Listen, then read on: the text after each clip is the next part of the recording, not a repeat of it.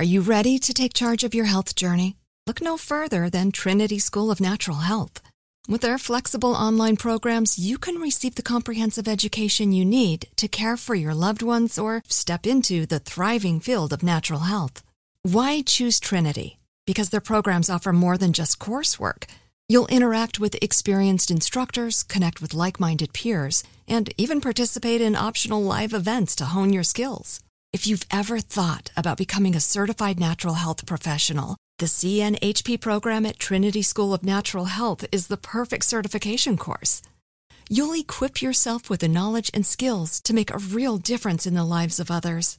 Turn your passion for natural health into a rewarding career. Visit trinityschool.org today to learn more about the Certified Natural Health Professional Certification Program. Go to trinityschool.org. That's trinityschool.org. Trinity School of Natural Health. Transform your life, transform the world. When you buy Kroger brand products, you feel like you're winning. That's because they offer proven quality at lower than low prices. In fact, we guarantee that you and your family will love how Kroger brand products taste, or you get your money back. So next time you're shopping for the family, look for delicious Kroger brand products, because they'll make you all feel like you're winning. Shop now, in-store, or online. Kroger, fresh for everyone. Are you looking for the perfect move-in ready home this spring season? Now's the time to buy at Fisher Homes. For a limited time only, enjoy below-market interest rates starting at 5.375% APR, 6.139% APR. With these exclusive lower rates, you can save hundreds on a move-in ready home and start enjoying the benefits of home ownership even faster. Schedule your personal tour with one of our new home specialists at FisherHomes.com and make this spring the season you find your perfect home sweet home. Financing provided by Victory Mortgage, LLC, NMLS 461249, Equal Housing Lender. My guest is Steve Phillips. He is a New York Times best-selling author, columnist, and leading national political thought leader. And that's why he's on the show. He is the author of New York Times and Washington Post best-selling Brown is the New White, How the Demographics Revolution Has Created a New American Majority. He is on the show to discuss his new book, How We Win the Civil War. How We Win the Civil War. Does that sound timely? I think so. The book is available for purchase in stores right now and online. Please welcome to Money Making Conversation Masterclass, the one and only Steve Phillips. How you doing, Steve? I'm good. Thanks for having me on. Glad to be here. Good. Where you based at, Steve? Based in San Francisco, California. Okay, you're a West Coast guy. When you hear West Coast, you hear, liberalism. They very want to protect the earth. The electric car came out of there. Right of the woman have the right. Abortions and all these things are favorably received in that part of the country. I'm in the South. I'm born and raised in Houston, Texas. I now live in Georgia. I just want to give you that perspective because you living in that environment, I'm living in this environment. So I'm really being inundated by two different messages. So I think that's really going to help our conversation because I want to talk to you because in your book, I feel that it's necessary. The message you're trying to say is that there's a denial happening out there because there is a white majority out there that really wants to keep status quo, no matter what. And they're showing it January 6th, that violence is an option and they will use it. When you wrote this book, what is your perspective? Yeah, very much so. And just so I don't fully get distorted in terms of I live in San Francisco now. I've been out here since I went to college. I didn't fully realize reading the Stanford shirt, but I grew up in Cleveland, Ohio originally. My grandfather was a minister at Glenville Church of God there. My nephew and his family live in Houston, and one of the states that we feature is Georgia in the book. Yes, you do. Yes. And so fundamentally, I wrote the book for two reasons. One is I wanted to try to explain what is going on in U.S. politics at this point in time in this country and to have people understand the intensity and the ferocity of the opposition and that there really are people. And the title, How We Win the Civil War, is I try to show that the Confederates have never stopped fighting the actual Civil War and have not stopped the efforts to try to make this fundamentally a white country. In that battle about whether we're going to be a white country or a multiracial democracy continues to rage. It continues to rage most intensely in the South because that is where slavery took place. That's where the majority of people of color, both African Americans and Latinos, and large numbers of Asians are. But it's also because of that, those are the areas that also offer the most promise in terms of really being able to change this country and being able to make the kind of a society that we say that we want to have. And it is places exactly like Harris County, it's places like Georgia, as well as Arizona and Virginia, that are on the cutting edge of this fight to make the country finally the multiracial democracy that it professes to be. Well, Steve, I didn't want to say that was you were born and raised in California. I apologize if that was the message I was delivering. I just trying to set this conversation tone for right now, present, because it allows us to have a perspective of what's going on, in California and what's going on in Georgia, which is featured in the book. And I happen to be front and center. At the time this interview is happening, early election is starting for the Brian Kemp and which is Stacey Abrams, and then the Herschel Walker and Raphael Warnock for the Senate seat. Two highly contested things that are going on that really can change the face of politics in this country. On this state is also how it may happen in other states. Philadelphia is one of them, and other states out there as well. Texas is it's a totally different animal, and I lived there. My daughter went to school there. I graduated from there. That's a whole different conversation. Now, when you talk about your perspective, what's going on in California when you sit down and you see politics as they're being played out in California? Well, it's interesting because it's on both levels. And so on one level, California has been a breakthrough. And in my previous book, Brown is the New White, I talk about how California is an example of what is possible, going from a state that was formerly very conservative, the political birthplace of Ronald Reagan and Richard Nixon, and had been one of the bastions of frankly, pro-white politics within this country. Reagan got elected in the governor in 1966 by running on a platform of law and order in response to the urban rebellions in places like Watts. And so but California has now gone through its own demographic revolution. There's actually a book by the author Jewel Taylor Gibbs called Preserving Privilege, where she talks about the early 90s in California when there was anti-bilingual education, anti-immigration, and anti-three strikes, this legislation that all passed, which were all reactions to the changing diversity within the state.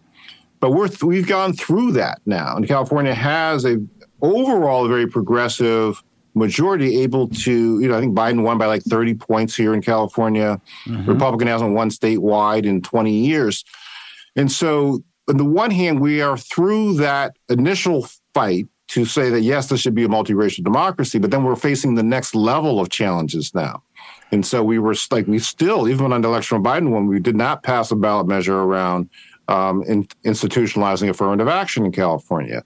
And then now there's a lot of controversy in Los Angeles where there's tensions between Latinos and African Americans about which group is going to have more power. So the challenges of building multiracial unity are some of the things that we're confronting in California. But I do highlight the San Diego experience, I think, as a real model and example. People from African Americans and Latinos doing civic engagement work to change the composition of that electorate, electing many more progressive people, passing progressive policies, moving more money to social services and more socially progressive endeavors, is an example of what we should be doing. But I think what California reflects is kind of this next level of challenge once you make some of these original breakthroughs. We'll be right back with more Money Making Conversations Masterclass with Rushion McDonald. Now let's return to Money Making Conversations Masterclass with Rushion McDonald. Thank you for responding like that. Sometimes, I was born in an inner city, 6 sisters, 2 brothers. Father was a truck driver, 3rd grade education. So shotgun house, 2-bedroom shotgun house. So that's where I was born. And so a lot of people perceive people where I was born like them, not us. And so that, to me, is always champions the inability to unite in communication. First of all, you section off who you don't want to be associated with, and they look just like you. And then you worry about your crab in the barrel moment. I'm just trying to hold on to me. And so you start sectioning with a group of people who really don't care about you, but need your participation so they can have power. And so that was a signal that I read from your book in the sense of I live in the state of Georgia, which flipped. And now it's trying to flip back. And I tell you right now, Steve, watching television is horrible. Mm-hmm. It is the Herschel Walker, his wife talking about, putting a gun to his head. He's a liar. You think back to Donald Trump. He was talking about grabbing women's private areas. Somehow it's like, oh, that's what he did in the past. That's not him today. What shifted that? When moral conduct didn't matter anymore in politics? Well, this is the point that I was, trying to make around. They're not playing by the same set of rules. And so if we were all in the same society, in the same social contract, in the same constitution, there would be some level of morality and shame and consequence. But that's not what we're doing. And that's one of the most dangerous things of what Trump discovered, is that he could get away with anything so long as he was seen as the champion of white people. And that I recently wrote a column about this for The Guardian in terms of Trump was polling at 4% in the polls before he got into the presidential race back in May of 2015. When he started attacking Mexicans and started sending the signal that he was going to be the champion and the defender of white people, he zoomed up in the polls. Right. And he became the front runner within a month and obviously never looked back. And so he consistently found that the rules did not apply. And as long as the only rule was he continued championing whiteness, including in national election, where all 50 governors say you lost, you don't have to listen to that either. And so Herschel Walker is then his recruit in finding, again, somebody who has absolutely zero qualifications to be in any kind of elected office, let alone the United States Senate. But because he's the champion of the Trump wing of the country, they overlook everything. Right. And that's one of the fundamental messages. I think that is a reflection of the fact that we are, in fact, in a civil war. They're engaged in a civil war where there no rules matter except can they actually get power and advance their objectives. Wow. I'm speaking to Steve Phillips, New York Times bestselling author of Brown is the New White. We're on the show today talking about how we can win the Civil War, securing a multiracial democracy, and ending white supremacy for good. I wish we could do that. I think that ending white supremacy is so good because we don't. Back in the day, they wore hoods. Back in the day, and they still do it. But there's another group of white supremacists who control social media, who control banks, who've always done it, but blatantly doing it. And with social media, kind of like flaunting it. We all know that through social media, one can say that that's how Donald Trump won his electorate. And I think that when you talk about the moment of Donald Trump and the whole Mexican migration to Texas, it was when he flew down in a helicopter, landed, and pointed, "This is where I'm going to build a wall." When he said that moment, that was one of the great moments of marketing. And that's when what you cannot take away from Donald Trump. He's a marketing genius. And he went to marketing instead of running. He said, I'm going to play on those different people. Now I want to switch to another more recent person who made a statement. And I had a major debate with a friend of mine, Stephen A. Smith.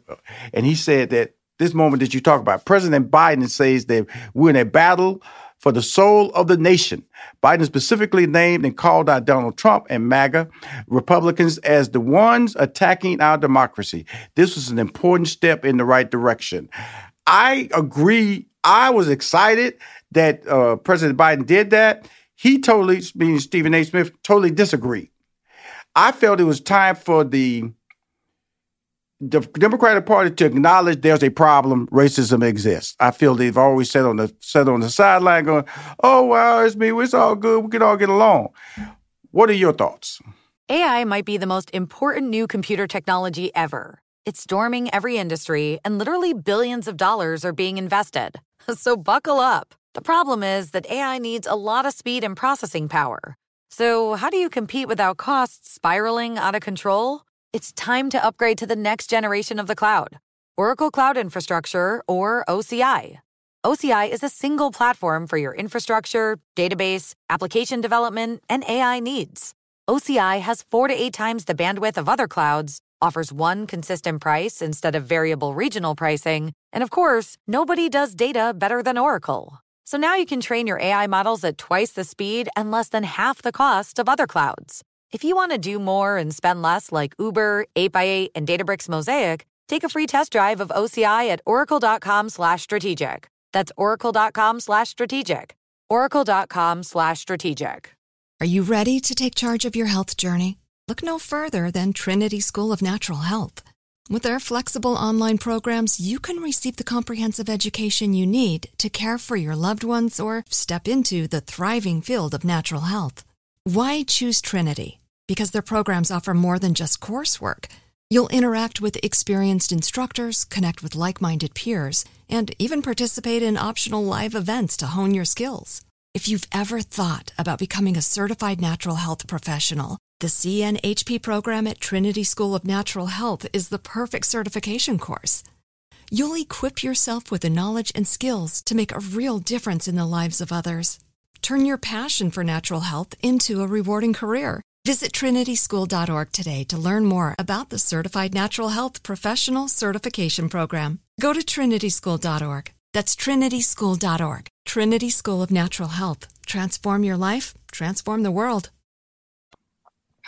Well, I think what Biden did was absolutely correct and necessary, and also not even going far enough. Right. Yes. So the introduction to the title of my book is titled "A Choice Between Democracy and Whiteness." Yes, and that is drawn from a phrase that Taylor Branch, the author of the Parting the Waters series, said in reflection about the rise of white domestic terrorism during the Trump administration. He says the people would not stand for becoming a minority in their own country.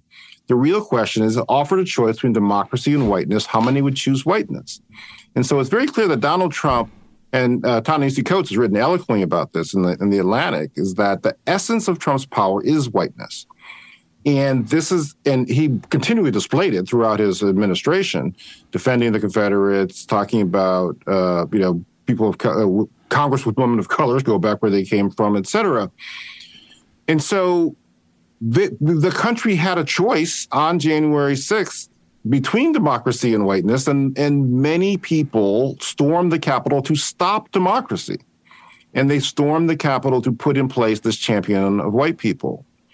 And that the majority of Republicans in the Congress actually supported that, and the vast majority of Republicans in the country support that. That's what President Biden was talking about, was this grouping of people who did not subscribe to the Constitution, and and that is the battle for the soul of the nation. Are we going to be a white country? Are we going to be a multiracial nation?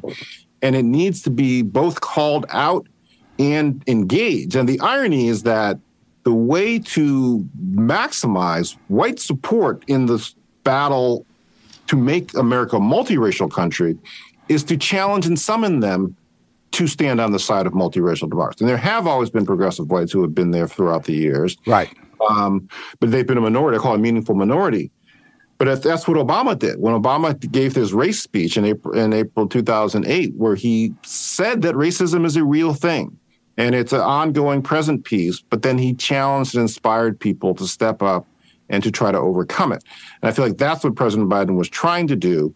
And he's, I think, positioned to do it as a white person. But I definitely think that is where we are at in this country. Well, interesting. You in your book, you said the Civil War never ended. And I agree with that, because I'm not comfortable with being black in this country. I'm not comfortable being a person of color in this country. I'm not comfortable with a police person stopping me in this country. I'm not comfortable just mingling with white people or walking with a white woman and somebody thinking we're dating in this country. So we like to see, white supremacy end, but when can one start getting comfortable? I would ask you the question, Steve. When do one transition to the fact that they are not being judged by the color of their skin? Because we do every day, as you know yourself. You're judged by the color of your skin. How do we get past that as a race? Well, there's levels to it. And Dr. King used to talk about that. Yes, you sir. Can't legislate attitudes, but you can legislate behavior. And so I think that's the initial standpoint. So is really being able to build a multiracial majority that can take governing power and can create institutions which govern in the interest of the actual multiracial majority, that we have police forces that are about public safety for people of all races and not about confining and attacking Black people, that have schools that are about educating all children of all races about the realities of this country and not whitewashing history. So when we get the positions of power through this multiracial majority, then governing in the interest of the society is partly what. So Obama won. Obama had very little support from Republicans and a minority support from whites, but he passed a health care bill which benefited everybody. Yes. And so that, I feel, is a lot of what the way forward is.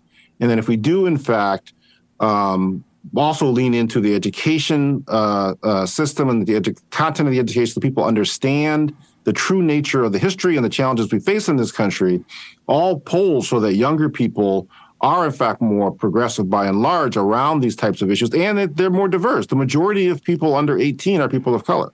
And so that bodes well, but in this particular moment, we have to really engage to orient our society towards that population, which is a big part of why I was glad they did the debt relief piece for the student loan part, because that's a key population within this country that offers great hope for the future. Well, the thing about it is that when you talk about white supremacy, which they control the media, when the Obama passed the medical relief program, it became the Obama healthcare program, which means that the white supremacists made it a racial issue.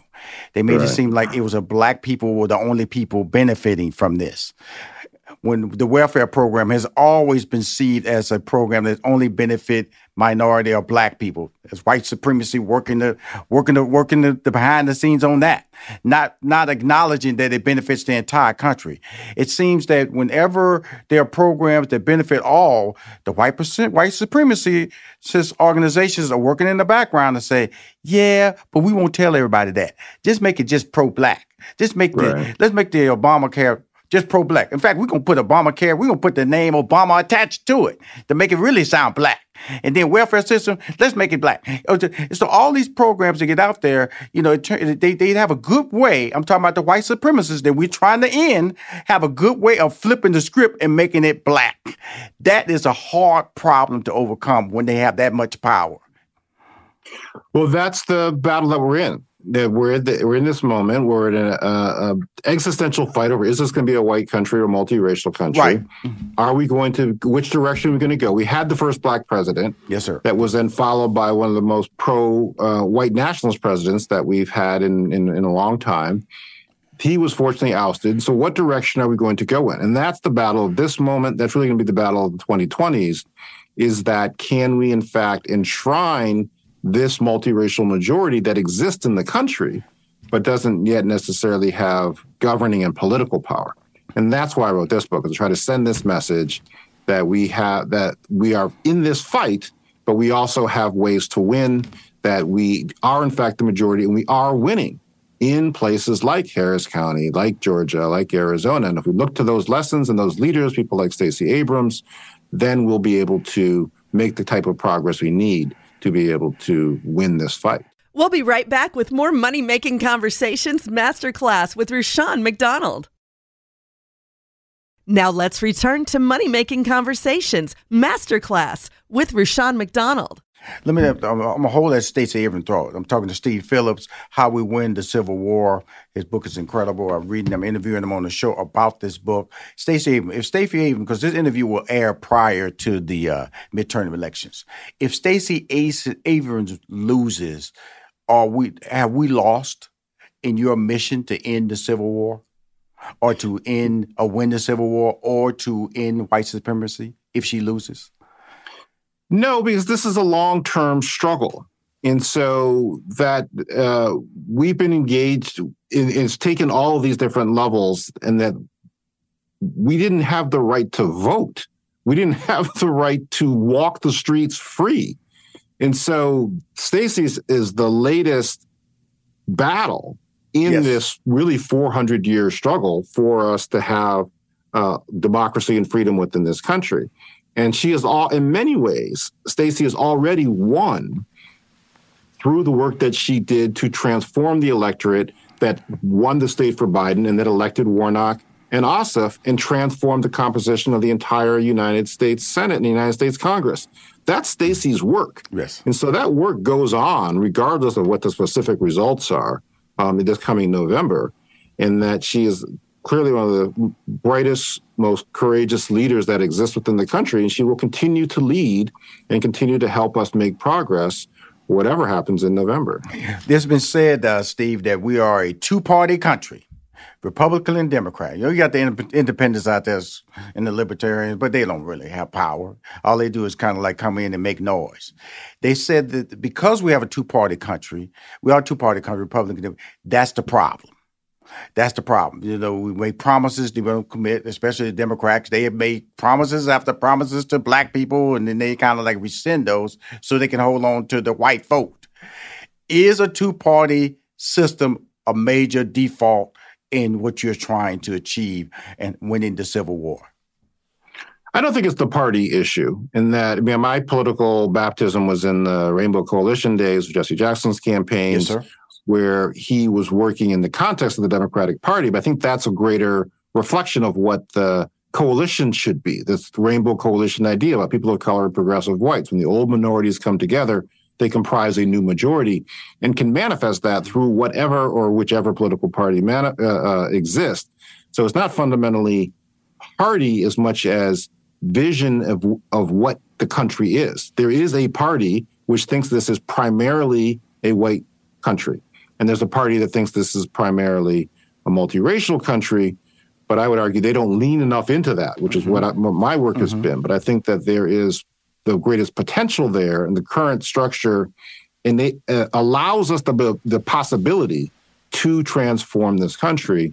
And I don't think that's the party structure that's holding us back. It's participating in the electoral process where we still have millions of people of color who are not voting. And in fact, if and when we do, that's when we can have the greatest changes. Absolutely. That's what got President Obama in office, was when we all stepped to the plate. And also President Biden got him in office, especially when he named Vice President Kamala Harris as his running mate. And so those moments of, like I said, we see the way they alter voting laws, how they alter voting, redistricting. All these things are done when you have power. When we talk about ending the Civil War, I talk about my color, I talk about my child's color as she lives this life beyond there. If you had to say a couple of things, and you say this in your book, and my goal is when I do influential authors like that is not to give away your book. I want them to buy your book. So I would like for the author to put in the words that would allow people to understand what you're trying to say. Are we talking about 100 years from now? Are we talking about 200 years from now? That we have to live in this horrible life of uncertainty where your color does matter, especially in racial situations? How does one win the Civil War? Is it certain pockets like in San Diego, other identifiable cities that are understanding the value of racial harmony wins for everybody? What is that timeline, sir? I really believe that the 2020s are, in fact, the key area in terms of what we're actually facing, and that this next 4 to 5 years are going to be critical. And in that, can we continue the progress in places like Texas, Georgia, Arizona? Can we continue to flip places like Florida, North Carolina, which are in fact possible? And if we do that, then we will, in fact, be able to be far along on the road towards winning the Civil War. Well, at one point, this country was 90% white. Now I think that number is down to 60%. So Correct. That only encourages white supremacists to say we have to save ourselves. We have to protect our rights. We have to carry our guns. We have to throw, they say, not only fear-mongers, but white-mongers. They're holding on to their place in line. And so as that number keeps shrinking, I honestly believe, this is my thoughts, is that if something negative were to happen from a standpoint legally for Trump, he would only add more fuel to the fire. I really believe that he could lead this country down a path of violence. Am I overreacting to that, Steve? Or you said, Rashawn, I hold my breath because you may be right. No, they already happened. that they stormed the United States Capitol, attacked law enforcement officers. Multiple people died.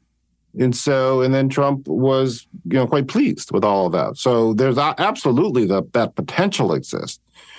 But again, if we participate, if we run, if we vote, if we win, if we get control of our societal institutions, then we can enforce the laws, we can enforce equality in ways that will move us forward. Well, it's always like when you read a great book, Steve, How We Win the Civil War, Securing a Multiracial Democracy and Ending White Supremacy for Good. That means I got to go get the other book, Brown is the New White, another one of your bestsellers. I want to thank you for coming on Money Making Conversation. I'm going to tell you this, Steve. I do these interviews all the time. It feels like I've only been talking to you for 5 minutes. We're at 26 minutes and counting. And this is not only your book is a brilliant read, but the information that we are talking about is so riveting that the time just flies. And I hope that we are able to create change with books like this. And I do believe what you're saying. And the time is now for us to start changing. The time is now for us to be honest. And it only happens when authors like you, writers like you, write honest books. Thank you for writing this book, and thank you for coming on Money Making Conversation Masterclass. Thanks for having me on. I enjoyed it. I appreciate you. If you want to hear or see any of my interviews, please go to moneymakingconversation.com. I'm Rushion McDonald. I am your host.